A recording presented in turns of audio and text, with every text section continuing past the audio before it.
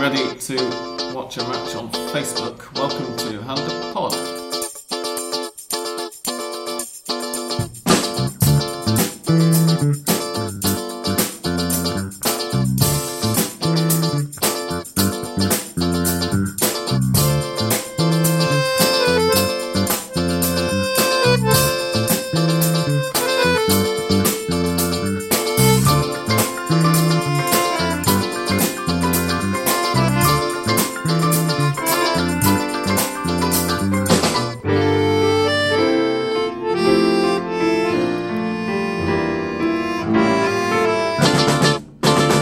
Ladies and gentlemen, boys and girls, welcome to episode 329 of Hand of Pod. I'm Sam Kelly, and I'm joined this week by Andres. Hello, Sam. And English Dan. Hello, and welcome. In English Dan's living room.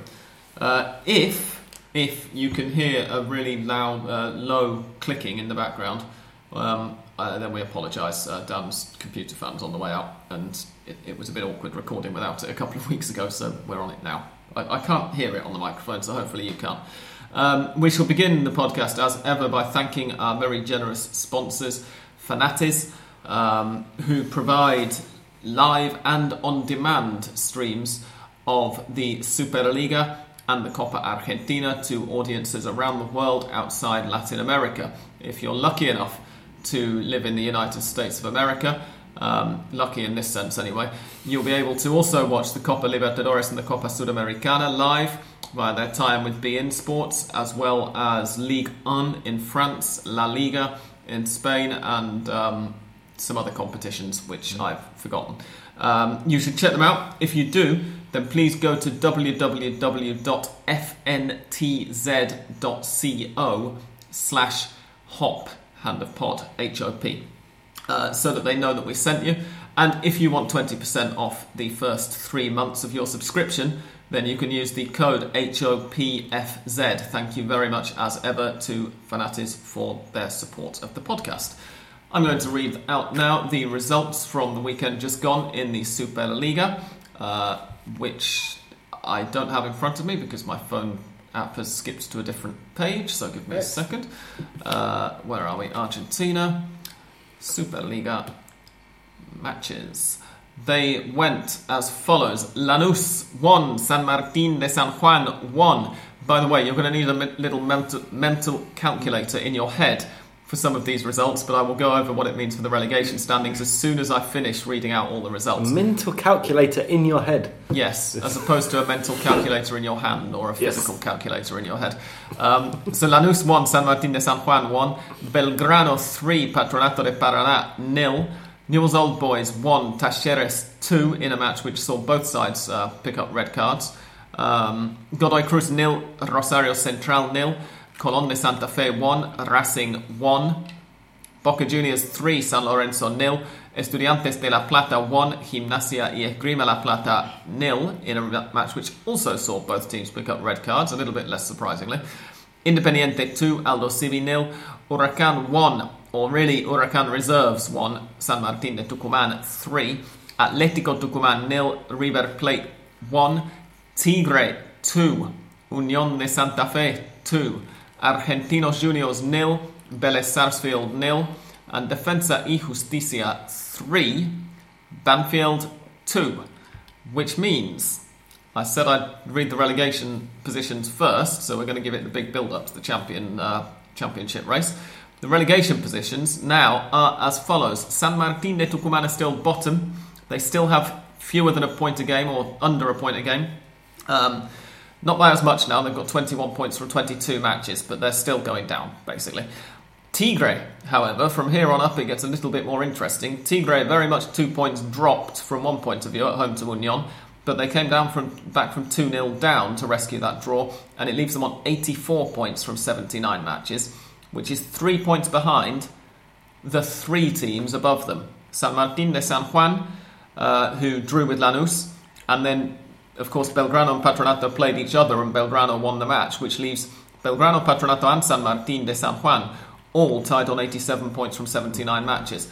If the relegation table were to finish with everybody exactly as they are at the moment, Then Belgrano, Patronato and San Martín de San Juan, because those are three teams and there are only two positions to fill in the relegation zone with Tigre and San Martín de Tucumán underneath them. Those three sides would have to play a mini league to break the tie.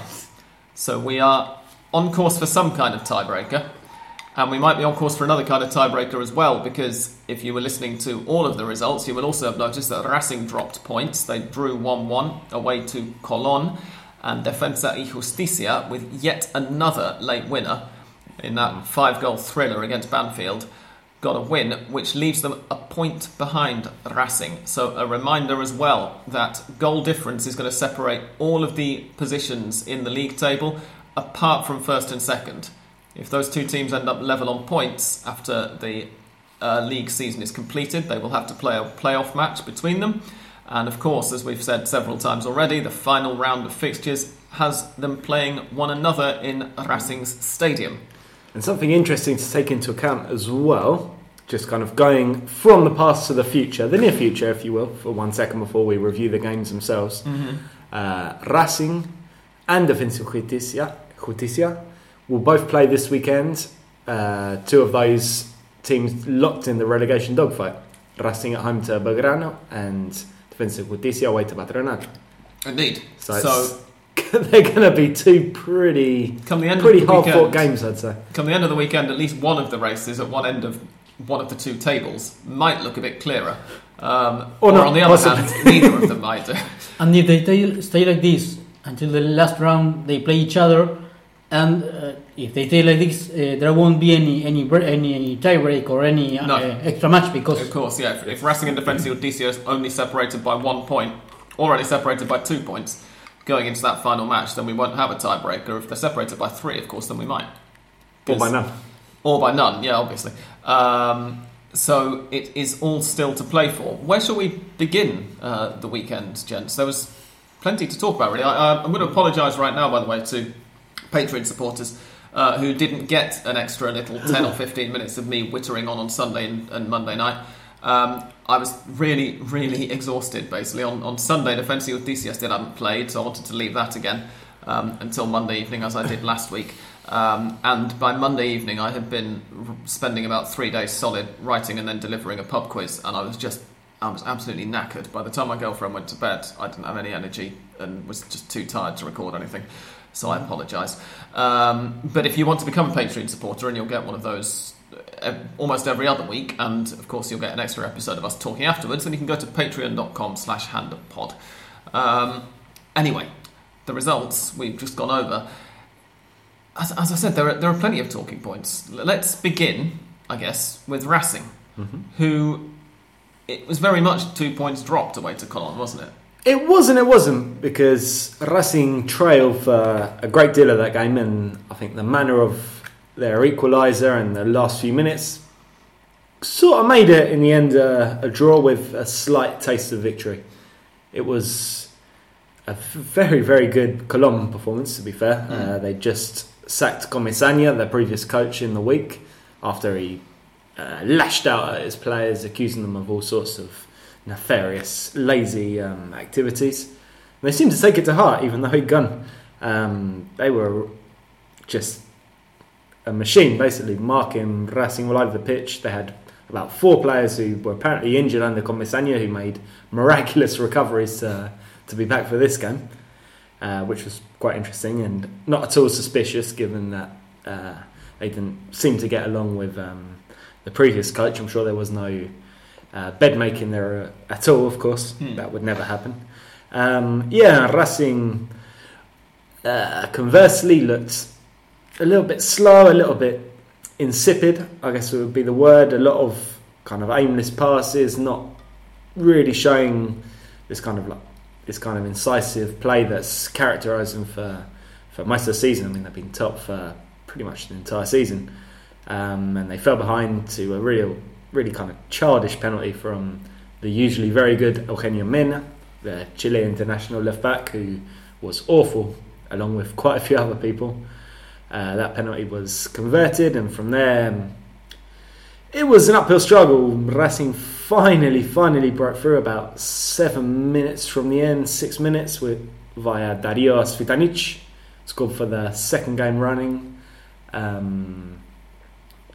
converting a rebound after Alejandro Donati had steered a header against the bar. And from there, Racing could have nicked it, and they could have also been really badly found out in the counter-attack. So yeah, you could say, looking at the two teams, their form, it was points drop, but I think we all know that Colón Stadium's never an easy place to visit. Very hard to get results there, and there was actually away fans, which was a novel twist. I think there was about 5,000 away fans in the terraces, according to some estimates. And yeah, after a really, really uncomfortable 90 minutes, the feeling is it could have been worse. A defeat definitely would have been more of a blow. I think that's something that Chacho Caldet reflected on at the end of the game, hoarse, because he'd clearly been screaming the entire game and he could barely string two words together when the microphones came around. Yeah, Racing still top. Now, just 3 games to go. Chalking them off. Indeed, and as you said, they've got a relegation candidate this weekend and also another relegation candidate the weekend after. They're at home to Belgrano this coming weekend and then away to Tigre before that big showdown with Defensa y Justicia. The second half in particular I thought was pretty impressive from Racing. It was very impressive from Colón as well, who remained resolute for such a long time. In the face of a bit of an onslaught, but yeah, I mean, certainly Racing, the point was the least they deserved, even though they were made to dig very deep for it. I think there was a stat from the first half, those of you who enjoy curious statistics. In the first half, I believe Racing enjoyed 72% of possession, or perhaps even more, and failed to muster a single shot, or at least a single shot on target, which is pretty decent going. Yeah, I've got first half stats on my phone app, a 70% possession for the first half for Racing, with no shots either on or off target. There you go. And 6 shots in total, with 2 of them on target for Colón. And then in the second half, 76% possession for Racing, 6 shots with 3 on target, and Colón managed 2 shots and 1 on target on the basis of 24% possession in the second half. Yeah, I think I made the point on Twitter at one point. Imagine just kind of grabbing your head and smashing it repeatedly against a brick wall for 90 minutes. And that was pretty much how Racing played for the vast majority. Just kind of trying to do anything to get through and, only making themselves dizzy. And you see there was no bed there making? Well, the bed was already made. Ah, yes, of course. Anyway, I think that Colón players should say thank you to Comesaña, because after he said that players were chickens, they had no option but to demonstrate that they weren't. So I think that just Racing was the rival to demonstrate that they weren't. So you said it was difficult, or that stadium is always difficult, and so that's why they call it, or we call Cementerio de los Elefantes, right? The Elephant's Grave. Yes. Indeed. Racing were further frustrated on Monday night by Nicolás Fernández, who scored a hat-trick for Defensa y Justicia. The first with an assist from Ezequiel Unzain, who you might be aware is Defensa y Justicia's goalkeeper, and the others with rather more prosaic moves, albeit I think, if I remember rightly, the third one was a pretty good one. And it won it. It means that Hernan Crespo is still only won 1 match as a manager. But good grief, Banfield are better to watch than they were before he took charge. It was 1-0 to Defensa y Justicia quite early on.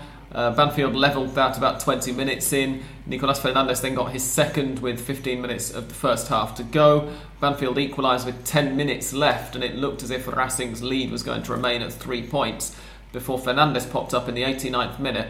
In Defensa y Justicia's last however many matches it is they've played since the turn of the year, I think it's 7, isn't it? They have won 5 of them in minute 80 or afterwards, and only one of those has been before minute 89. This was the 89th minute winner, and they've won 3 others in stoppage time. But the finish from Nicolás Cristiano Ronaldo Fernández was like if they were 0-0 in the 5th minute, not that they were 2-2 in the almost last minute. It was incredibly. He was helped by another assist from a goalkeeper though.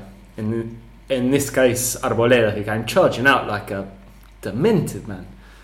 I've no idea what he was doing. Banfield's goalkeeper, yes. For those who are not aware. But yeah, it looked like a humdinger. I have to say, I obviously missed the game because, as I said, I was giving a pub quiz at the time. But I caught some of the highlights afterwards, and it looked like a really good game, and indeed sounded like a good game while it was going on. So well done, Defensa y Justicia. We mentioned Racing's coming fixtures, so we may as well mention Defensa y Justicia's as well. This weekend, they are away to Patronato, as Dan mentioned, and then the weekend after, or actually it's in 2 weeks' time, isn't it? I've just realised because we've got the international break coming up. So the first weekend in April, or the final days of March, I suppose, depending on which day the game actually gets put on, they are at home to Union, and then obviously they visit Racing on the last weekend.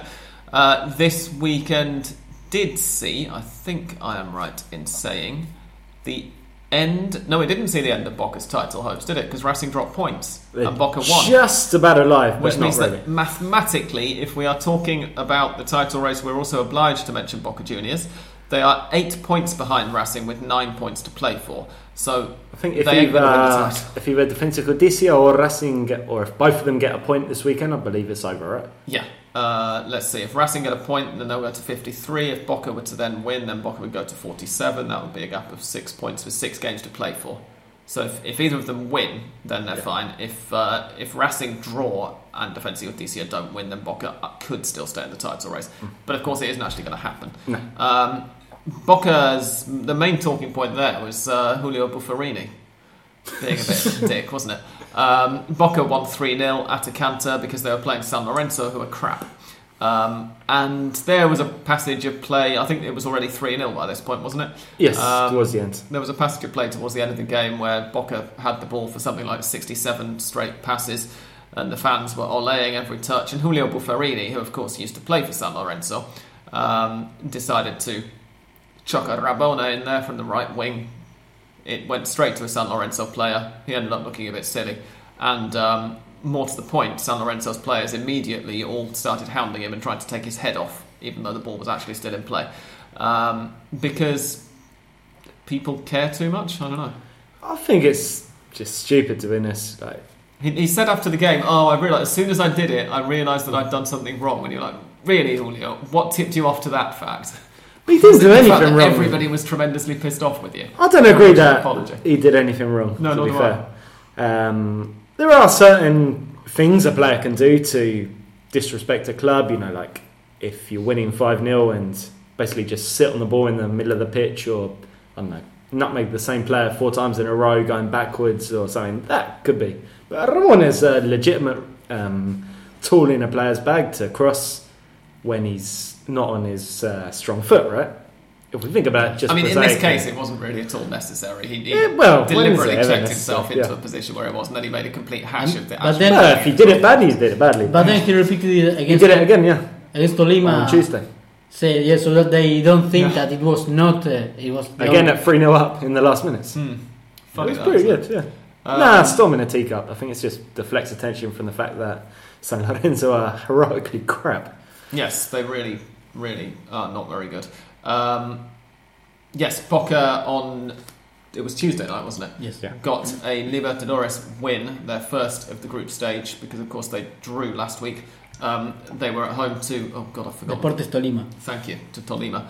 And it turned out to be rather more comfortable than the two teams' performances in the first week of action had led us to think it might be, because Tolima got a 1-0 win over the other team in the group, who are Brazilian. Atlético Paranaense. Thank you. I knew it was one of the Brazilians. And I was thinking, they might be able to provide some resistance, and they didn't really. And interestingly, San Lorenzo also somehow got a Libertadores win. That was on Wednesday evening. It was at the end of another appalling match. It was 1-0. It was at home to a team, again, I've forgotten. Teo Gutierrez Les Junior. Junior. Junior de Barranquilla. I think there's an Atletico in there. No. I don't think there's an Atletico in there. I think it's I've just always known it Junior was de Atletico Barranquilla. Junior. Oh, okay. I believe. I might be wrong. I shall look them up. But anyway, it was not a particularly good game. It was, there you go, Atletico Junior. Yeah. Junior FC, Atletico Junior, Junior de Barranquilla, Club Deportivo Popular, Junior FC. How many names do they have? Here we go. Commonly known as Junior de Barranquilla, or by its old name, Atletico Junior, or simply as Junior. So there you go. I didn't realise that they were no longer called that, so I shall have to update my mental bank of team names. Sorry, I just dropped my phone on the table. Anyway, San Lorenzo are awful, but it does mean that Almiron has finally won a game in charge after, I think, 17 attempts was the number I saw on the television after that game. I think it was 15 and 12 that since he's in charge. Aha, right. Yeah. Oh, right, so San Lorenzo hadn't won. San Lorenzo in total hadn't won since the 20-something of October in all competitions. So just under 5 months. Yeah. Blinding, which, considering they didn't really have a winter break, is not good at all. Summer break. Summer break, yes. Remember which hemisphere we're in, Daniel? It's been a pretty crap summer. It took a while in coming. Anyway, so Boca San Lorenzo, there's not an awful lot else to talk about really. It was quite one-sided. Atletico Tucumán versus River, however, there was a bit more intrigue in there because this kicked off as 4th versus 5th, with 4th place, of course, being the bottom of the Libertadores qualification spots. And at the full-time whistle, it was 5th versus 4th. River got a very hard-fought 1-0 win, which means that they leapfrog Atletico on goal difference ahead of them. The goal came from River's only shot of the game, and it was scored by Cristian Ferreira, who was also the scorer of River's very, very late equaliser last week in the Libertadores away to Alianza Lima. The only player to score for River in the last 3 games. Yes, he is, because they got a 0-0 draw yesterday, Wednesday evening, at home. Oh God, I'm forgetting team names all over the place. I just can't remember who Palestino has been playing. Thank you. At home to Palestino, which means that they've started the Libertadores campaign slowly. They've dropped 4 points in their first 2 matches, but in the campaign to qualify for next year's Libertadores, it's quite a shot in the arm for them. It was a good win against an Atletico side who were typically well organised and who could have had an equaliser. Yes, the first half was, I think it was, we could say that it was a half for each team. First half, River was perhaps with more, were fresher and were faster and could do take some danger there to the goal defended by Christian Luchetti.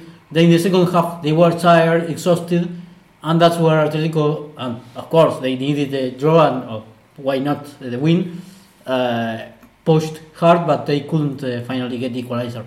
And River, with this amount of matches that they're playing, are starting to feel that well, of course, it's like the lack of strength in the last minutes or in the second halves, and it's notorious. It's remarkable. Even when River at this point have perhaps a larger squad than they used to have. They have some alternatives there, especially in attack. Even when, for example, Carrascal hasn't still made his debut for the first team. No, the Colombian Neymar. Yes. Yes. Is he not going to play until Neymar gets back? Well, exactly. Yeah, Neymar also hasn't played since River signed Carrascal. Maybe it's literal. Yeah. River's next matches are at home to Independiente this weekend, and then away to Talleres. And then they finish the Superliga at home to Tigre, but in between that they've got a trip to Porto Alegre to take on Internacional in what is looking, in their Libertadores campaign, like a match that they really need to get something from it. They can't lose it, because Inter have won both of their first 2 matches. So they're top of that group at the moment in the Libertadores. Back to the Superliga, though, I'm not really sure what else to say. Tigre probably deserve a pat on the back, coming back from 2-0 down. Yeah, although it doesn't do them much good to a point over, and they need to win. No, as I say, it leaves them 3 points behind. Yeah. It was a fantastic equaliser for Carlos Luna with 3 minutes to go, and a very, very well-deserved point overall. But, as you say, Dan, it's not one that does Tigre obviously it's better than a defeat for them, but it doesn't do them an awful lot of good because their coming matches now, they are, we've discussed this a million times, haven't we? So they're away to Talleres this coming week, and then the last two are at home to Racing and away to River. So realistically, what they have to do is beat Talleres and then just hope that the three teams above them lose all three of their remaining games. But I think that the worst... stand a chance of maybe turning it into a 14 playoff, right? I think that the worst schedule or fixture belongs to San Martín and Tucumán as they play Boca. And I think if they lose... Yeah, but also they're down anyway. Yes, if they lose... Unless they win all three games, and then they're up. And with Caruso in charge, anything is possible, as we well know. San Martín and Tucumán are at home to Boca, away to Estudiantes, which certainly isn't unwinnable, and then at home to San Lorenzo. So in fact, if they can pull off a shock against Boca, then who knows? But in terms of how probable things actually are, I don't think we really need to worry about San Martín and Tucumán's remaining fixtures. Although, thank you for bringing them up, Andres, and we should mention them. You're quite right, and pretend to give them some dignity at least in this. Yes, especially when we have here English Dan, who has family there in Tucumán. Of course, yes. Indeed. Die hard San Martín. Atletico fans or San Martín? Nah, San Martín. Okay, right. Well, in that case, we will have to cover them a bit more often. Yes. Other than that. Anything else to mention? Talking points from the weekend? The thing is, it was so long ago. Jose Sam scored again 6 days ago, way back on Friday evening in the 93rd minute at the age of whatever age he is now. 700. Yeah. So well done him. Stoppage time equaliser against San Martín de San Juan, which of course has got us into this position of having a 3-way tie at the moment. Mm-hmm. Now that he's scoring so often, we could suggest him to make a different celebration of the goals, because he's doing the same. Every goal he scores, he waves his arms like this and showing his teeth, and that's all of his celebration. Scoring, how many goals has he scored since he came back to Lanús? I don't know, many. 6 or 7 goals. I could have googled. Many is the answer, I think. Almost every match that Lanús won, of course, they scored goals. San scored there, so I think 6 or 7 goals. Or 5. Let me see. Since he returned to Lanús, he has scored, according to his Wikipedia page. Right, they haven't updated this. They've got him having scored 2 goals in 3 matches for Lanús in 2019. He's got 3 or 4 so far, I think, this interview. I'm sure he's played more than 3 as well, so I think this hasn't been updated for a couple of weeks. He probably has 3 or 4. But yeah, I mean, he's an old dog. He's not about to learn new tricks. His actual age, by the way, is 38. Turns 39 in July. The standings then are Racing. Which say something about Estudiantes Gimnasia, right? The derby. It was inconsequential, but the main thing that stood out was a terrible refereeing performance. Yeah, I think it was Laverni who just lost. Or Laverni or Delfino? No, Delfino. He has been banned from the previous round, and now he will be stopped again. Delfino. He will be banned again. I was associate Laverni from that famous commentary from the Gimnasia radio commentator, who just started screaming that Laverni was a thief during one of the La Plata derbies. Yeah. It's something it's a recurring theme for Gimnasia. I think they're usually pretty well outmatched by Estudiantes, but they definitely don't get many favours from the officials. I don't like coaches complaining all the time about the referees. But in this time, I think Ortiz, the coach of Gimnasia, had some point there which was right, because Lorenzo Farabelli got sent off about half an hour in for really not much. It was a bit difficult to see why it was a red card, or indeed any card. I found that Gato Fernandez did about 10 minutes later, and he only got a booking. Yeah, and Ortiz said, that Delfino has had already been stopped or banned from playing the previous round, and now when he was back, he was called to play Estudiantes Gimnasia, which is of course a hot match or a difficult match, and now he will be banned again. Because of course he was not very good. Indeed, I mean, is he doing it on purpose because he's got like holidays left over or something? I mentioned earlier that both teams had a man sent off, and so some listeners might well be thinking, well, but hang on, they evened it up later, right? But Matteo Retegui got sent off in the 89th minute for Estudiantes. Nick Nasia's goalkeeper got sent off, right? That was after the full-time whistle, in fact. It was so far in. Retegui got sent off for, it was definitely a red card. But it was so late on that it wasn't actually going to make a difference by that point. And then Martin Arias, it says here violent conduct, but I think he got sent off for just yelling at the ref after the whistle. Yeah, handbags. It was definitely after the full-time whistle anyway. Beyond that, Argentinos' new tunnel, I think, is worth at least a passing mention. We do have a question about inflatable tunnels. We'll save it. So I was saving that for later, don't worry, I haven't forgotten. Which means that the standings, with 22 matches played and 3 games to go, because we've got a ridiculous championship in which they only have to play 25 times, are Racing with 52 points, Defensa y Justicia with 51, goal difference doesn't matter, of course, as we've explained already, Boca with 44, that ends the title hopefuls. River Plate are 4th with 39 points and a goal difference of plus 17, Atlético Tucumán are 5th and the top of the Copa Sudamericana qualifying sides as it currently stands, with 39 points and a goal difference of plus 10. Vélez are 6th with 34 points. Talleres 7th with 33. It starts to get very tight from here on down, so I'm going to go down a little way now. Talleres are 7th with 33. Independiente are 8th with 32 points and plus 8 goal difference. Huracan are 9th with 32 points. In the Copa Sudamericana spots, they have a goal difference of plus 1. There we go. Union are 10th with 31 points and a goal difference of plus 2, so a point behind Huracan, but better off if they can get a draw and get level on points with them. Lanús have a goal difference of 31 Sorry, no, they don't have a goal difference of 31. They have 31 points and a goal difference of 0 in 11th, only a point behind Huracan in the Sudamericana spot. Aldosivi have 29 points and a goal difference of minus 5. Tigre, who remember are battling relegation, have a goal difference of 29 points. They're only 3 points off the Sudamericana, albeit with a goal difference of minus 6. And then beyond that, we're more than a game away, as NBA standings people would put it, from that. Godoy Cruz and everybody down are more than 3 points behind Huracan, so I'm not going to bother reading those out. The relegation table we've already gone over, but just once again to refresh your memory, San Martín de Tucumán are bottom with less than a point a game.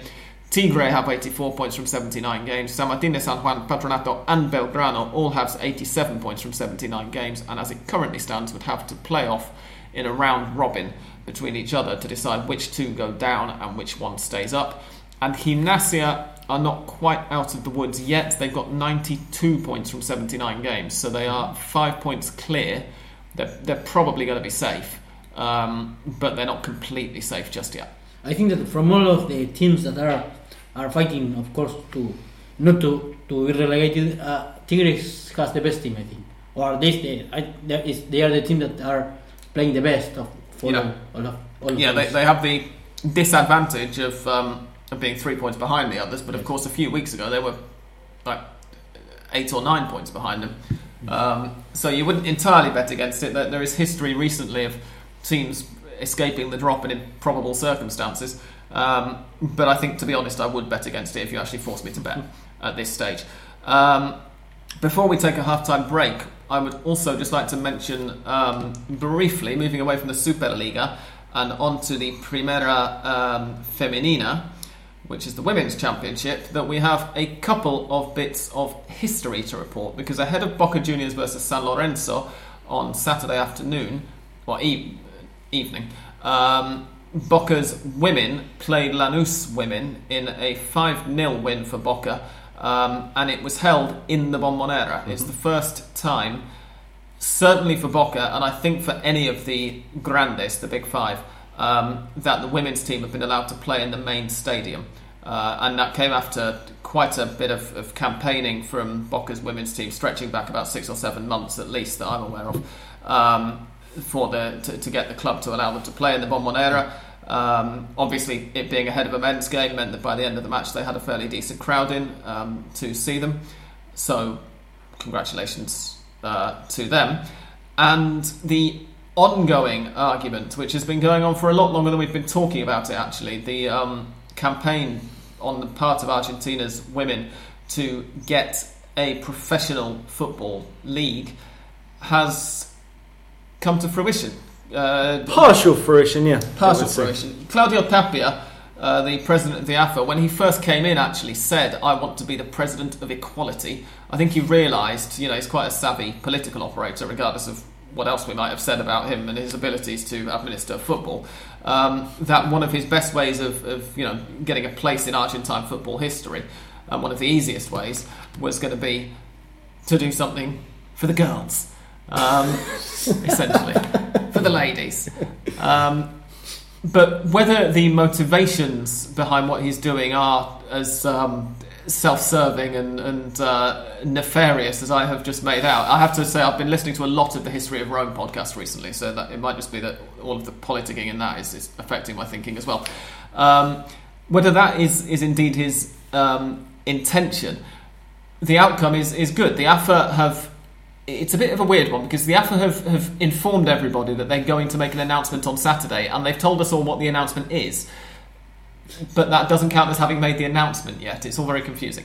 But anyway, on Saturday, this coming Saturday, the AFA are going to announce that within 90 days, the 16 teams who make up the top flight of Argentine women's football are going to be expected to partially professionalise their squads. They will be told to hand out a minimum of 8 contracts and a maximum of 11 per club. The AFA themselves are going to be putting, I think the figure was 24 million pesos, wasn't it? Correct. So 2 million pesos a month towards these contracts, which I'm feeling quite smug about, because I just suggested a few weeks ago central contracts, didn't I? Which isn't that far off what's actually going to be happening. The players will be held to the minimum pay scale currently active in the Primera C, the 4th tier, which is 13 to 15,000 pesos a month, just under $400 a month. And I think that's the same basis on which the number of professionals has been decided as well, because apparently the Primera D has a maximum or a minimum or an average or something of 8 professionals in each squad, and the C has an average of 11, I think it is, and a maximum of 15. Sounds plausible to me. Because obviously at that point of the men's game, obviously, that far down the pyramid, it's a bit difficult with the number of clubs there are in Argentina to keep them all professional. So that's good news. Regarding money, I think that as far as I heard, AFA is going through a great moment, because they have, even when banks perhaps are not reliable here in Argentina, they have a lot of money in banks abroad. So, it's true. Yeah, I'm going to call a lawyer now. Believe it or not, but it's just prepping. Apparently that's true, and they have released some special material for Chinese people, I think, some time ago. And that, of course, will... Special material? How do you mean? No, I mean... Right. Definitely I mean the social media pieces and that stuff. Okay. For Chinese people, and that apparently will be good for them in terms of the money they will receive. Wonderful. Yes. Confusing, but wonderful. Yes. If you are the Hand of Pod lawyer, you have an idea who you are. I've referred to you as such on social media a few times in our past. And you think that I should edit out any of what we've just said, please get in touch as soon as possible, and I'll go back and delete the episode from SoundCloud and re-upload it. Possibly, if I can be bothered. Anyway, on that note, we're going to take a half-time break now. When we come back, we're going to talk... Oh, I've just remembered about the thing. That was it. We're going to talk about some other stuff. We're going to answer some listeners' questions, and we're going to discuss the 2020 Copa America. Yes, you heard that right. The 2020 Copa America. Don't go away.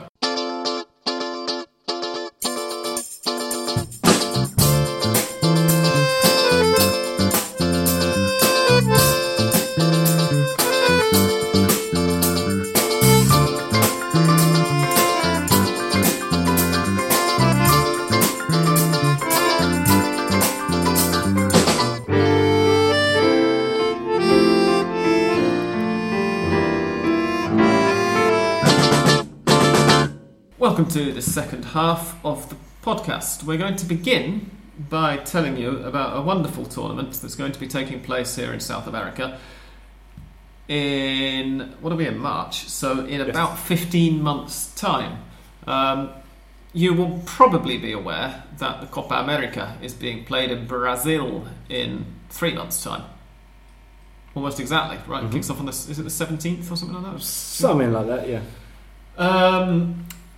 After this year, CONMEBOL have decided that they want to move the Copa America to even-numbered years and still have it every 4 years, as it has been for, since 2005, I think, wasn't it? 2005, 2009? No, there was one in 2011. That was one.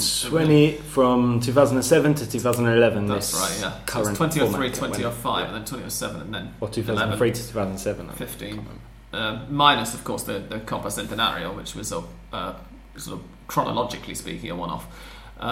So 15 to 19, and then you would think 2023, but no, the next one's going to be in 2020 because they want to move it to even-numbered years, so it's going to fall in the same middle of the year. I almost said the same summer, but if it's down here, it's not the summer, is it? As the European Championships, which I guess helps FIFA with the calendar or something. Anyway, whatever the reasons are, the winter and summer confusion is very much going to be in place for the first even-numbered Copa America of the 4-yearly cycle, because CONMEBOL have taken the interesting decision to award the hosting rights to Argentina. Yay! That's us. Yay. We'll be able to go to games. And Colombia.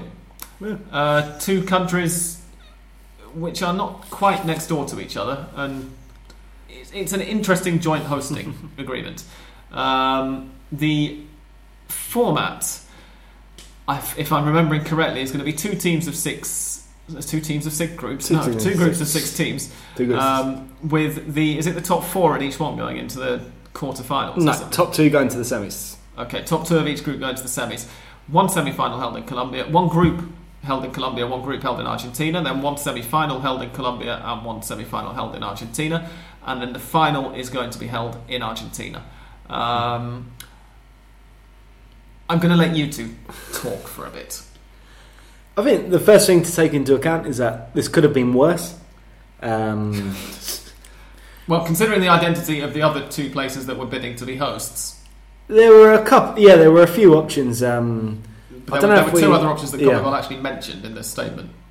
Yes, and one which was kind of implicitly mentioned. The offer CONMEBOL have received was to buy from US Soccer. Mm-hmm. Was to hold a new tournament in 2020 that wouldn't be a Copa America and would be, I believe, a 16-team split CONMEBOL CONCACAF tournament held in the United States. Like the Copa America Centenario. Yes, but not a Copa America with a brand new name, everything. And they said no because they wanted to retain the Copa America, obviously enough, because it's a competition with more than 100 years of history.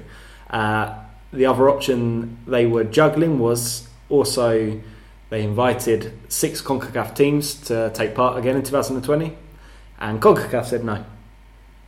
For reasons, I'm guessing. So they invited 6 teams to take part in the Copa America, not this new tournament. Yes, and to have it in South America. Exactly, yeah. Okay. And CONCACAF said no. So basically, relations between CONMEBOL and CONCACAF and US Soccer are broken, completely fucked at the moment. What a shame.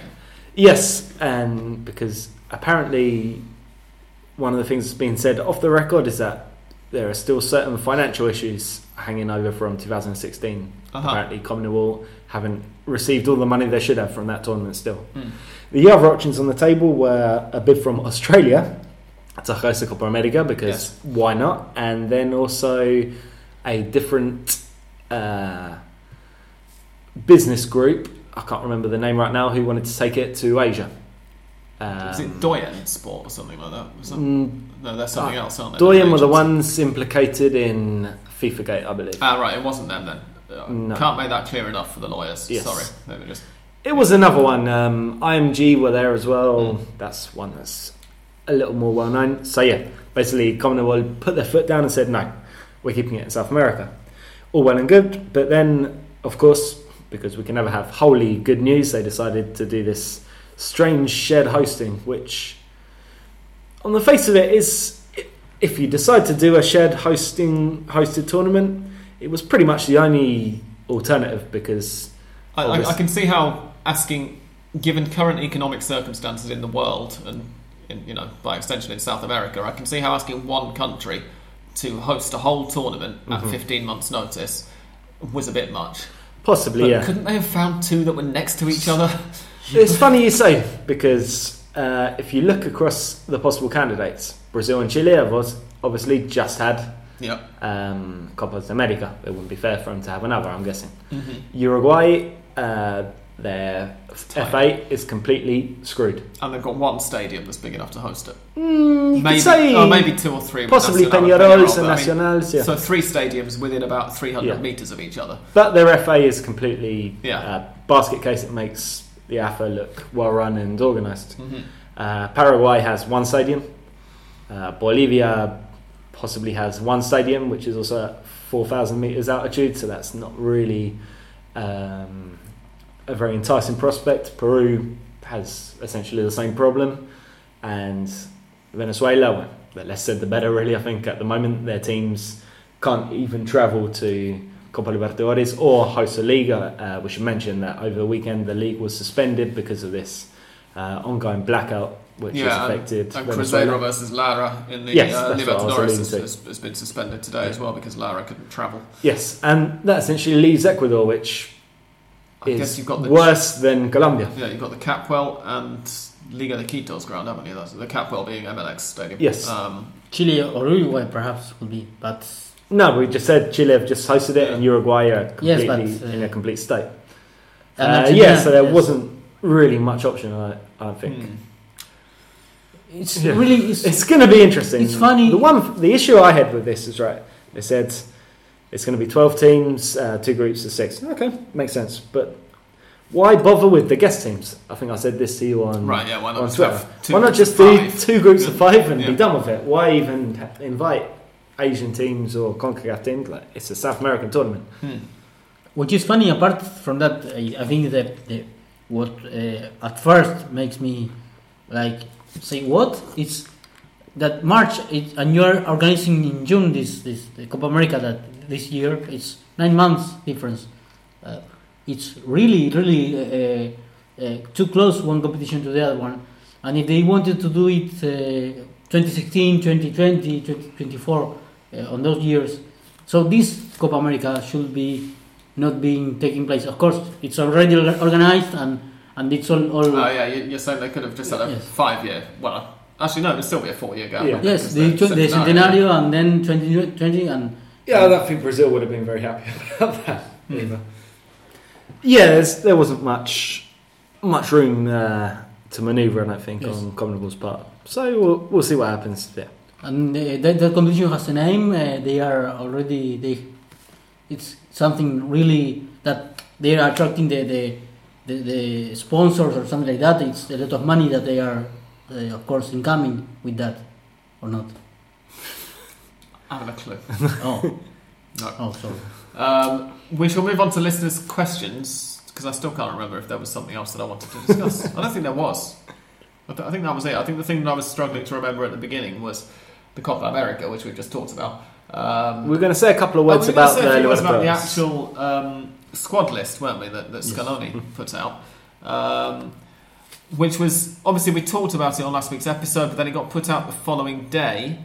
And I'm trying to remember, was there anybody in there who we weren't expecting to see? Matias Suarez Oh yes, was quite a surprise. Domingo Blanco and Lisandro Martinez also. The Defensa y Justicia player. Yes.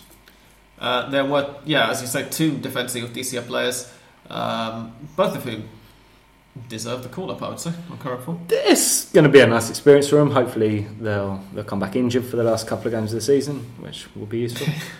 I've just gone onto my blog. I'm trying to find the full squad list. Here it is.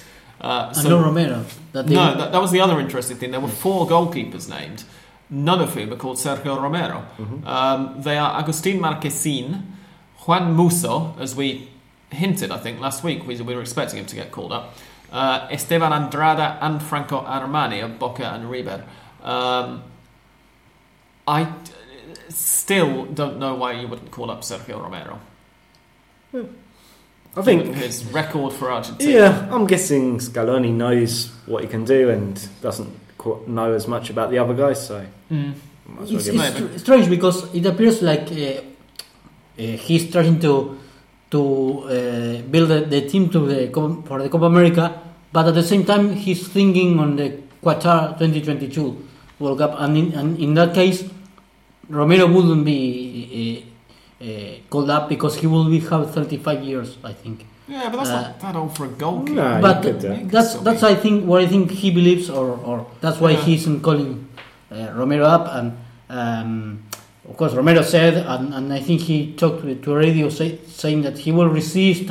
Like he knows that has not the same space or the same consideration that the coach has in him, and that he will try to fight not to be taken apart. Yeah. But, I mean, one thing he could do would be to go to a club where he actually plays, right? I mean, we said it for the last 10 years, but it would be helpful. Yeah. Again, it depends on what the national team manager says. But it can't hurt his chances. Or maybe it would hurt his chances if he played regularly. The rest of the squad, though, is sort of notably fresh-faced, with a couple of very notable exceptions. The defenders, Germán Petzela of Fiorentina, Gabriel Mercado of Sevilla, Juan Foyt of Tottenham Hotspur, Nicolas Otamendi, okay, he's one of the exceptions, actually there are more than a couple of exceptions, of Manchester City, Walter Kahneman of Grêmio, Nicolas Tagliafico of Ajax, Marcos Acuna of Sporting Club de Portugal, Gonzalo Montiel of River, Renzo Sarabia of Racing, and Lisandro Martinez of Defensa y Justicia. The midfielders, Leandro Paredes, Guido Rodriguez of Club América de Mexico, who is one of the more surprising names that we weren't expecting to see in there. Former River and was it Tigre or something? Tijuana. No, Tijuana of Mexico. Before he left Argentina, though, he went from River somewhere on loan, I think, and then moved to Mexico, if I remember rightly. Anyway, I think this is his first call-up for Argentina. No, second. Is it? He's been called up before? Yes. Oh. Giovanni Lo Celso, Manuel Lanzini, Roberto Pereira, who might have been called up in the last call-up, actually. No, he's I been was in a about few, to say I think it's the first one, and then I there thought, no, he's definitely played for Argentina. He before. scored a goal as well in one of the friendlies. But I was trying to remember whether he'd been called up since joining Watford, and I think he has. Yes. Angel Di Maria, Matias Saracho, also of Racing, Ivan Marcone of Boca, Domingo Blanco of Defensa y Justicia, and Rodrigo de Paul of Udinese. So, two Udinese players, Juan Musso and Rodrigo de Paul. That's both former Racing players. Both former Racing players as well, yeah. So Scaloni's been watching a lot of Udinese, presumably. Yeah, De Paul's played a few times for Scaloni as well, and he's given a fairly good account of himself. He used to play in the youth teams under Scaloni as well, right? Or would he have been before Scaloni's time? No, too old for that. Yeah, he would have been too old, wouldn't he? And the strikers, Lionel Messi, who I think we could probably agree deserves his call-up. Yeah. Gonzalo Martinez, who, as we said last week, if I remember rightly, becomes certainly the first MLS, and I think the first United States-based player, full stop, to get the call-up to the Argentine national team. Paulo Dybala, Angel Correa, Lautaro Martinez, Dario Benedetto, and Matias Suarez, who, as we said, is a bit of a surprising call-up and perhaps gives the lie to the idea that Scaloni is actually looking to build for the future, given that he's 31. Yeah, and he's getting his first call-up now. Seems a bit of a weird one. And he said that it wasn't because he plays for River, that he already thought to call him up when he was at Belgrano. And of course he did. I don't know why he didn't do it, but yeah, we all believe that. Anyway, moving on to listeners' questions. Which I've just realised I've scrolled down a bit too far on our mentions page, so give me a second. Darren Paul asks whether we would, Andres and I would like to Skype into a recording of the Racing Club UK podcast, and I think we both said yes, I have anyway. Huggy says, I hope I'm pronouncing that correctly, says, in one word, describe the borefest that was San Lorenzo versus Junior. I should clarify that Huggy actually sent this tweet before San Lorenzo versus Junior kicked off. He's a prescient person, and it was quite dull. Yeah, it was a fairly frantic finish, I think, at the end, but overall another piss poor San Lorenzo performance against 10 men to boot. But they got the win. Maybe this is going to be the launching pad for great things to come. Indeed. I wouldn't hold your breath. Nico Valenzuela says, how good has Alfaro been for Boca? And I think it would be fair to say, so far, better than a lot of people expected. He's finding his feet. He had a fairly underwhelming start to his Boca tenure. Kind of ground out a couple of results, a few draws as well along the way that weren't particularly impressive. Could you say the turning point was beating Defensa y Justicia, which was again not a particularly brilliant performance, but a big result nonetheless? I don't think that would be unfair. The very first episode of the year, of course, Mariano in particular was as a former, as a San Lorenzo fan, was quite dismissive of his chances. But actually, they've come into it a bit. They've not won every match. They had that draw away to Jorge Winsterman in their first Libertadores game of the year. But apart from that, they've looked by and large lost only one against Tucumán. Yeah, they lost to Atletico Tucumán, and that was it. That's it this year. Wins over teams they should be beating. Couple of draws, but apart from that, they're looking a little bit more solid and they're looking a bit more together. And he's got, I hate to say this, or I don't hate to say it, but I hesitate to say it. Carlos Tevez isn't playing like somebody who's never seen a football before anymore. No, he's not playing brilliantly, but he seems to have had a bit of an uptick in form, in my opinion. Alfaro at least has gotten onto the fact that Mara Zarate is Boca's probably best attacker and should be playing. That could be with Tevez or without him, but like Barros y Quilota, he realises that Zarate is too good to leave on the bench, which shouldn't really come as much of a revelation, but apparently it does. But they played together sometime. I don't remember whether against Tolima or against San Lorenzo, but they had some time. Against Tolima they played together, yes. Because you may think that they can play one or the other, and as they play in quite similar positions, not the same. As Tevez used to play more as a second striker, no, not second striker, as a master, an enganche, not real enganche, but similar. And Mauro Zarate more as a wing or something like that. But so far they have been playing more one or the other one. Yeah, they played. It looks. I've just gone back through the last few lineups. It looks like the game against Tolima yesterday was the first time that they both started together. Otherwise, it's by and large been one starting and the other one replacing him. But yeah, it's going to be interesting to see whether he carries on with this idea of the sort of 4-2-3-1 with one of them wide on the right and the other one in the middle. To be fair, against San Lorenzo, it was everyone would predict a victory there, and against Tolima, of course, the first half was a bit unexpectedly, perhaps good team for Tolima. I admit that I haven't watched Tolima because I can't watch Colombian tournament, but the first half was really good for them. But the second half was Boca three plays and 3 goals. It was like that. So it was perhaps something you could predict. Then in the tournament in the Superliga they had other matches that were harder, like Defensa y Justicia, that they could win because there was a mistake from the goalkeeper. And but he's starting to apparently find the way, and the team is of course responding. Yeah. Darren Paul says, how is Washington Camacho getting on? Ugh. Not very good. He's at Central still, right? Yes. He is. Well, Central are doing awful, so guessing awful like the rest of Central. And Camacho has not been as key for them as in previous seasons, I think it would be fair to say. So yeah, not brilliantly. No. Nick says, I think Nick is a first-time question asker. Hello, Nick. Nick says, in recent months, Tim Vickery has described how in recent years Brazilian football has steadily declined and the style of football on offer has been reduced to a turgid defensive game because managers are aware that their jobs are very precarious. How has Argentine football changed in the time that Sam and Dan have been living in Argentina, and has it been for the better or the worse? Well, I don't think this is too controversial to say. Both you and me arrived at the nadir of Argentine football, right? 2009, 2010, where it was terrible. I mean, yeah.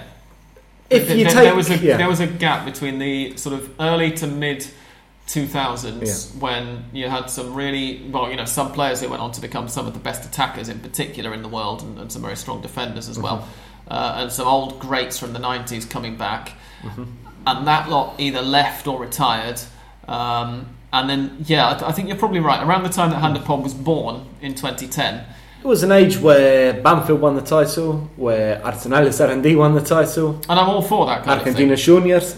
Yeah, it's great to have that variety, but it was a reflection of how bad the general standard or the big clubs were, rather than any super special. As also was the fact that it wasn't a particularly strong era for Argentine clubs in the Libertadores. No, I think they did a little bit better in the Sudamericana, if I remember right. Was it from Estudiantes in 2009 to San Lorenzo 2014? Something like that, yeah. Not a single team won it, which is a long time for an Argentine club, 5 years. It has improved. The other thing I think is that little by little, some clubs, and some of the most visible clubs in Argentina, for whatever reason, have started to take a slightly less short-term view than the stereotypical South American. It's certainly what Tim frequently talks about being the case in Brazil. And so you have, for example, this is obviously a bit of an exception, but River giving and managing to keep hold of, in fact, Marcelo Gallardo. Not that necessarily is a great show of faith on River's part. As I say, they've got to scramble to keep hold of him every 6 months and give him a new contract. But they have kept hold of him. Racing installing Diego Milito as director of football and having some continuity even when they do change the manager. And actually you haven't changed the manager now for, when did Carlo come in? 2016, 17? Nah, start of 2018. Oh, okay, a bit more recent than I thought, but still there is continuity there. There's a continuity of style from the previous boss and all the rest of it. And I think that all of that plays into it. Yeah, definitely, and financially as well, there's no doubt that the biggest clubs, at least in Argentina, are much better off than they were when we arrived. I remember seeing so many newspaper headlines in the sporting pages about the mountains of debt that River had, the colossal amount of debt that Independiente had, Racing, even Boca were pretty snowed under, even if their kind of day-to-day turnover was pretty healthy. Now you're looking at, I think River are close to balancing the budget if you take into account the Libertadores prize money and a couple of sales. I think their last accounts just came out, and there was a little bit of controversy from there because it was kind of cut just before this kind of Libertadores windfall. Racing as well, I think if they're not working on a budget surplus, they're very close. Independiente, you could probably look and say they're one of the guys who could use a bit of work still in balancing the books, because they've had in the last 11 or 12 years the stadium hanging over them though. Yeah, as well, which obviously was largely paid for by Sergio Aguero's first transfer to Europe, and then wasn't paid for it anymore, and then was again when he moved clubs. And they've had that to deal with. Yeah, they've had the advantage of having Hugo Moyano, the trade union leader, in charge, and he's basically, I don't know, enticed or compelled a lot of kind of delivery companies to get involved with sponsorship, so that's helped them out. Compelled with baseball bats. It's a good episode for the lawyers. Yes. Don't write in Independiente's lawyers, please. Generally I think all 4 of the 5 top clubs at least have been fairly decently run, at least on a financial perspective. And then you have others like Talleres coming up with a lot of financial backing, albeit in a very controversial model for Argentine clubs. Defensa Justicia too, of course. With their current relationships with certain agents and whatnot. And it's an interesting thing, but I think by and large the driving thing behind it has been a slightly less, for whatever reason, a slightly less short-term effect. And I think that's showing. Yes. Nick also says, I would love to hear as well where you think Argentine league football is heading stylistically in the near future. To which my answer is, I think it's going to be starting to move into the late the late noughties from the European point of view quite soon, I would hope. But one of the things that is a real kick in the shins in terms of being able to catch up in that regard is a lack of fullbacks.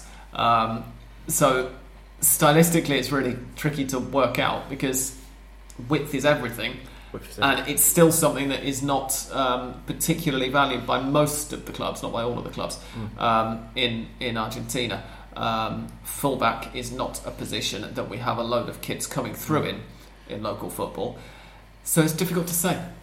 Yeah, I'll say in Primera at the moment, Racing are one of the few clubs that really attacks with their fullbacks. They've obviously got the luxury of having an Argentina international in Renzo Sarabia and Chile international in Eugenio Mena to do so, which always helps. But it's something. It's a resource that Codet makes heavy use of, and it's been fun to watch. I'm very much in favour of it. Tom Robinson says, "What is your favourite inflatable tunnel in Argentine football?" To which I think for the last couple of days now we can only have one answer, can't we? Yeah, the Aldosivi Shark I think has been dethroned.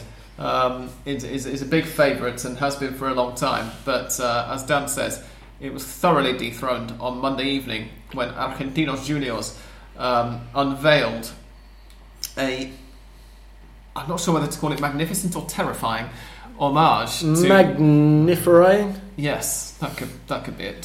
Terrificent. Terrificent. Homage to the man their stadium is named after.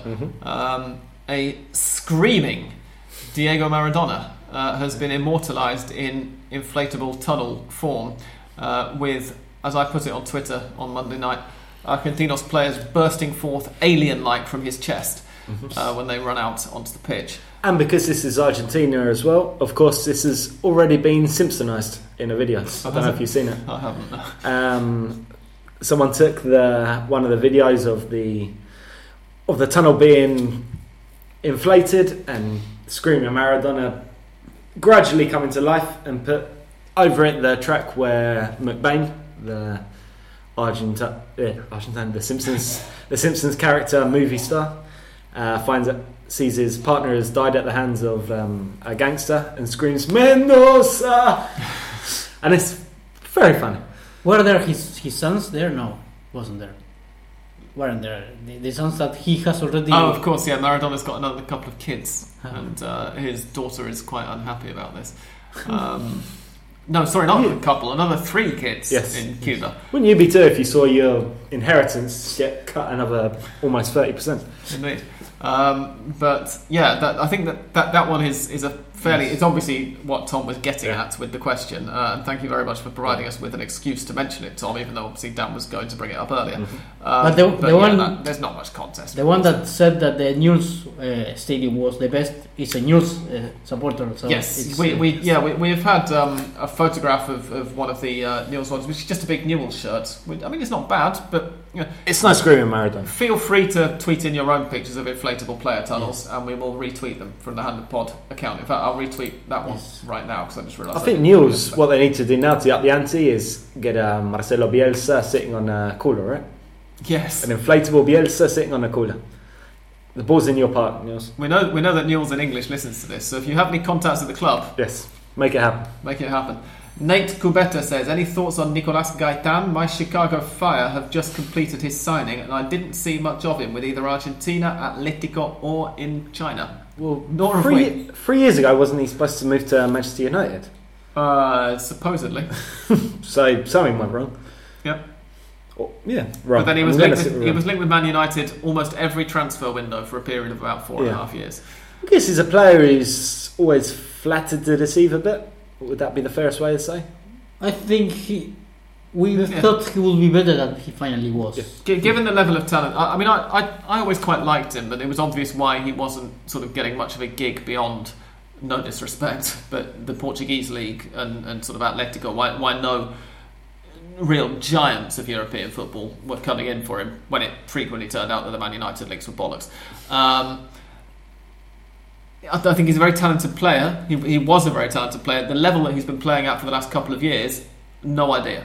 Because he should take MLS to pieces, right? Exactly. I mean, you would think that with his age, his experience, and what he was capable of at his peak, you would think that he's going to be a good signing at MLS level. He's not, Gonzalo Martinez level signing in the medium to long term, because I've heard that Martinez has had a few problems with his teammates recently, and Hasn't been tracking back quite as much as some of Atlanta's fans would like. But then, of course, Atlanta got a new manager to deal They with. have lost to Monterrey, right? And the Conca Champions. They lost 3-0 last week. And actually, did they play last night or is it tonight? They went out. I don't know what the result result was, but they're out. I thought they were playing tonight. So I think Monterrey passed. Yeah, disappointed. Whatever. Anyway, Gaetan should do okay at MLS, but do let us know. If you're an American and you're going to be watching him, then please keep us filled in with all of the Argentines really in MLS, because we don't get to see it down here until the playoffs start. Chris Hartley. Wow, we haven't heard from him in a while. Hello, Chris. Oh, as he acknowledges, in fact, he says, I'm back after a while away to ask a question. What is your favourite ground outside the Big Five to visit and watch a game? Interesting question. I'm going to go for Argentinos because I've taken a lot of people to Argentinos. They used to let us into the museum. It's always good fun, even if the match was crap. Colón Stadium's good fun, and for sheer just picturesque beauty, the Estadio Kempes is a cracker in Córdoba. I have not been to either of those. No? I did enjoy the Marcelo recommend. Bielsa in Rosario, Newell's Stadium. I always admire the Vélez quality of the pitch. I am not talking about the environment or the people or the crowd, which is not especially fully crowded. But I don't know how they make it, but they have all the time a great pitch there to play. Godoy Cruz is quite nice. Well, it's nicely situated in a big park, looking over. Yes, the city of that is true. I've been to I say Godoy Cruz. I mean, obviously the municipal stadium in Mendoza, where Godoy Cruz play now, because Godoy Cruz's own stadium is rather less impressive, but they haven't played there for years. Liam Kelly, who is no relation to me, says, where next for Fernando Gago? Which club could take him given his injury record, or will he just retire? Gago officially rescinded his contract with Boca, as we'd already knew was going to happen. We mentioned it a couple of months ago. That happened, I can't remember whether it was yesterday or earlier today, but it has now happened. I suspect he's going to retire. I would think so, yes. But I don't know whether he's actually made a decision or said anything publicly. It was said as a rumor that he could, if he continues playing, he could join Vélez, as he, when he first came to Argentina, played 6 months for Vélez, not a lot of matches, and he thinks he owes Vélez something, but of course it will depend on how he feels physically. And also on how Vélez feel about that. Yeah, I can't see him fitting into Vélez's system. Maybe if it was a year ago and Vélez was struggling and needed a midfielder of Gago's quality and nous to come in, you could see it. But at the moment, they're doing really quite well. So I can't really see them finding a place for him. Liam also says, in response to Tom's question, the best inflatable tunnel is Aldo Civi, who wouldn't be intimidated by a green and yellow shark. So that's Liam's 2 cents on that one. Nacho Tierno says, what are your predictions for the relegation battle? Any favourite side to stay up between Patronato, Belgrano and Tigre? You know, I honestly don't have a clue. It's Patronato, Belgrano and San Martín de San Juan, of course, who are the ones who are actually tied on points. Tigre are 3 behind. So I think ultimately the Tigre are going to go down. I think San Martín and Tucumán are going to go down. Those are the 2 teams who are adrift. You're really sticking your neck out there. Yeah. So. And then from those 3 teams who are level on points, shall we remind ourselves of the run-ins again of each of them? Why not? Because I can't remember who has to play who. This means I've got to, bloody hell, work out this. If you do it on the computer, it's going to be a lot quicker just going through the rounds. That's a really good point, because Belgrano English has very helpfully tweeted to me as well matches remaining. So San Martín have Argentinos Juniors at home, I assume, Colón away, and Talleres at home. San Martín de San Juan. Patronato have Defensa y Justicia at home, Godoy Cruz away, and Argentinos Juniors at home. Belgrano have Racing away, Lanús away, Godoy Cruz at home.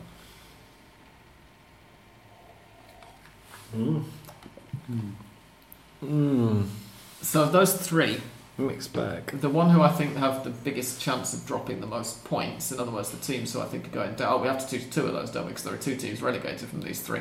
I think Belgrano, more or less on the basis that they've got Racing, and they've got 2 away games from the last 3. The other 2 have both got 2 home matches. which then leaves you switching between Patronato and San Martín de San Juan. I'm going to say Belgrano San Martín because Patronato are going to beat Defensa Justicia 3-0 this weekend. See, it's for precisely that reason that I think it might well be San Martín de San Juan to stay up. But I just think Argentinos Colón Talleres looks a bit easier to me than Defensa, Godoy Cruz away, and then finishing at Argentinos, which is Patronato's running. It would be incredible if Patronato actually escaped to relegation, given how crap they were before Christmas. Yeah. Really incredible. It would. Only because of the way they are playing, and I said it before, I think Tigre should be safe, but of course it's very difficult. And Belgrano, Patronato, and the two San Martins, San Juan and Tucumán to be relegated, but I know Tigre is really committed to, or sorry, it's hard for them to. Yeah, I think playing Racing and River in the last two games is, as I've said several times in the last few weeks, I think that's what's going to do for Tigre ultimately. Darren Paul says, what do you make of the news that Ricky Visha is the padrino of the Racing Club UK filial Londres? Congratulations. Yeah, congratulations. We're happy. If you don't know what we're talking about, and if you don't know what the words padrino and filial and Londres mean, because you don't speak Spanish, then Darren and the other folk at Racing Club UK, the Twitter account, they've become an official Racing filial fan club. Yes. Londres is the Spanish for London, so they are the official Racing fan group in London, and they have been officially named after Ricky Visha. So congratulations. We're very happy to hear it. Indeed. Belgrano English says, for Golazo Argentino, Peter's website, I tried to figure out who will survive the Promedios. I tried to be unbiased, but ended up picking Belgrano to stay up. I'm shocked. And he says, looking at each team's remaining schedule, what is your pick? We have, of course, just given our answer to that one, sort of. Yeah. So, there you go. Sorry if it disappointed you, Jimmy.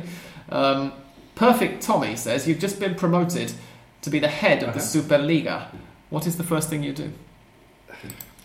How long are we head of the Superliga for? I don't know. Is that long enough to funnel suitcases of dollars out and then cut the country? It wouldn't be that. No? We've criticised people for that for too long. Well, you know. So that's damn. Does that say one or one or two? I'm going to get on my high horse. I'm not sure what I'm going to say, though. I'm going to reduce I'm going to actually press ahead with reducing the number of teams in the Superliga to a sensible number, and then putting in a one-season-long European-style league championship, because that's what's been lacking for too long. And also move it again to February to November, December season, so that it lines up with the Libertadores. Could you scratch the premium TV packages as well, please? Oh yeah, we can sort that out. Yes. Definitely. Yeah. Excellent. I will quit the Promedios first, and then and that. Yep. And I will make teams. Of course, I don't know how I will achieve that, but make teams or the youngsters to play 3 seasons in a team. So I think that goes beyond the league's remit. That would be an AFA directive. Probably, yeah. Yes. But yes, in short, some of these things we have to say are things that supposedly they're trying to do anyway. But I would make sure that they get done, because there have been certain reversals, particularly regarding the structure of the championship in future years, from what we were promised earlier. Oscar Mulder says, what is Ricky Centurion up to? God, you had to ask. He gave an interview either Sunday or Monday where he was very contrite and said, I'm very sorry for what happened. I'm going to do better. I need to work on my craziness. Which, yes, he's correct. He was right to apologise. He was crazy, and he probably does need to work on it. The question is, I think it's fair to say he's not going to be featuring again in these 3 games, and I would imagine he would be looking for a new club. More than that, it's a bit like Julio Buffarini chucking a Rabone in against his old teammates, and then going, "Oh, I realised as soon as I did it that I shouldn't have, because his teammates wanted to take his head off." So somewhere along the line, Ricky Centurion has realised that he maybe shouldn't have done some of those things. Yes. most of his life to date. And now his regret, he has shown himself like he's sorry, but before that he sent a letter, or how do you say, the carta documento, because he was relegated to the reserves, and he didn't accept that, and now essentially he sent a legal notice saying that he considered himself to be being constructively dismissed by Racing. That would be the best UK English way that I could put it, I think. Which didn't really seem to hold water, and also which he claimed to have sent, and a couple of days after it had been sent, by which time they should have received it, Racing said that they hadn't received anything. So whether he actually had sent it, or whether he'd just gone into a post office, taken the picture of it, and then for publicity or whatever, it was a little bit confusing as to whether it had actually been sent or not. Might have just been a birthday card to his niece or something, I don't know. Yeah. Little Bird says, with Ponzio being rested more and more, do you think that we, River, should move away from the double 5, especially since Enzo Perez is playing better when not alongside Ponzio? Of course, I'm also saying this because that may give us more Ferreira, and I'm 110% on the hype train, but I digress. Andres? Yes, possibly. I think that Ponzio is clearly less mobile than he was, and he's not playing badly, but he's not playing on the same level that he was a few years ago either. I think it makes sense to start marginalising now, because he's also my age, 34-ish, something like that. And when Perez and Zuculini played, I think it was in Tucumán, they did it so decently. So yes, Ponzio, I think he will, of course, not good for him, but he won't have a lot of space in the first team. And well, Gallardo, I think that knows he's not at his best level and physical form. So yes, I think that is Enzo Perez, and when Enzo Perez had to play more in the right side, he did it better, appearing like a surprising interior or mixed midfielder, other than the sticking in the middle and being a number 5. I'd agree with that. I think a 4-1-3-2 or a 4-3-3 is a better look for River at the moment than the 4-2-3-1 that they seem to be largely sticking with, or the 4-4-2, which they've played at times as well, including last night. So yes, essentially I agree with what Little Bird is saying. That's it for this week. I'll be back in a minute with Mystic Sam and my predictions for this weekend, so keep listening.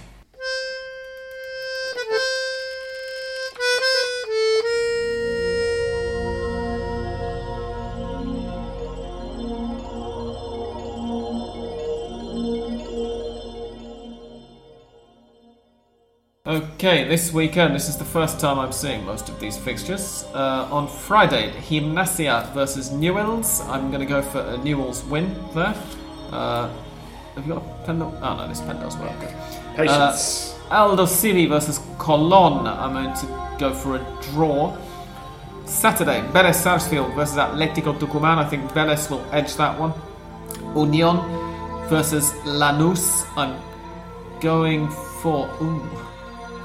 I'll go for a draw, I think. Oh, this weekend is the start of the lunchtime kickoffs as well. We're back to pre-5 o'clock kickoffs, that's a shame. San Martín de San Juan versus Argentinos Juniors, I think is a draw. Racing versus Belgrano, I'll go for a Racing win there. Patronato versus Defensa y Justicia, I'm going for a Defensa y Justicia victory. That match at the moment is scheduled... Oh, they are scheduled, in fact, for different days. Racing play Belgrano Saturday evening, but Patronato versus Defensa y Justicia is the 11 a.m. kickoff on Sunday.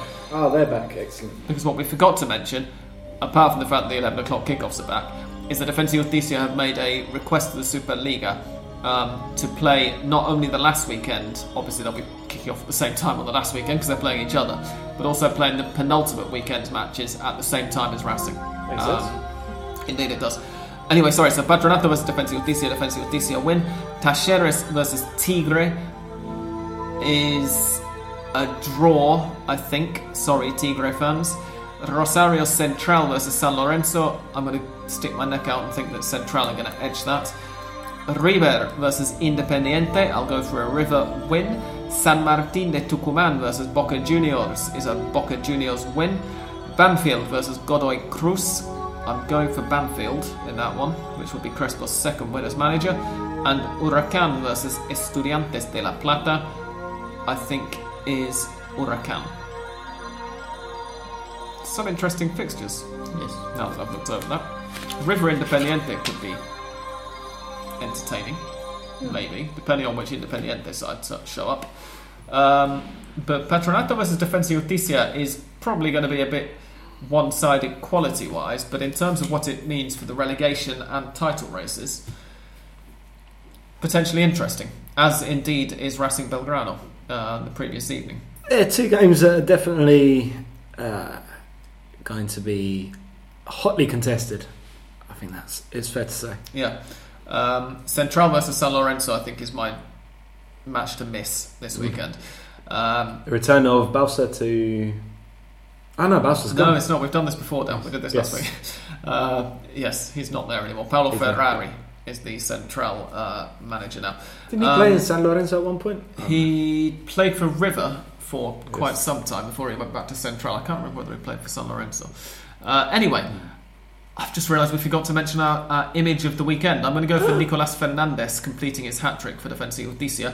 The image of the weekend is, of course, in conjunction with our sponsors Fanatis, who provide you with the best image of the Superliga, regardless of where you are, as long as you're outside Latin America. Remember that you can check out Fanatis' offering at fntz.co/hop, and you can type in the discount code HOPFZ or HOPFZ if you're American. And if we had to choose a runner-up, it would be the Maradona Tunnel, right? For the image of the weekend. Yes, it would be, yeah. Just to make that safe. Use that discount code HOPFZ to get 20% off the first 3 months of your Fanatis subscription. Just remember, please, to go to fntz.co, that's co/hop, HOP, in order to let them know that we are the ones who sent you. And even if you're not thinking of signing up, it still helps us if you go to that link. So please do. Thank you very much to Fanatis as ever for sponsoring the podcast, and thank you to Andres and Dan for being with me this week. For now, it's goodbye from Andres. Thank you, goodbye. From Dan. Thank you and good night. And from me, goodbye.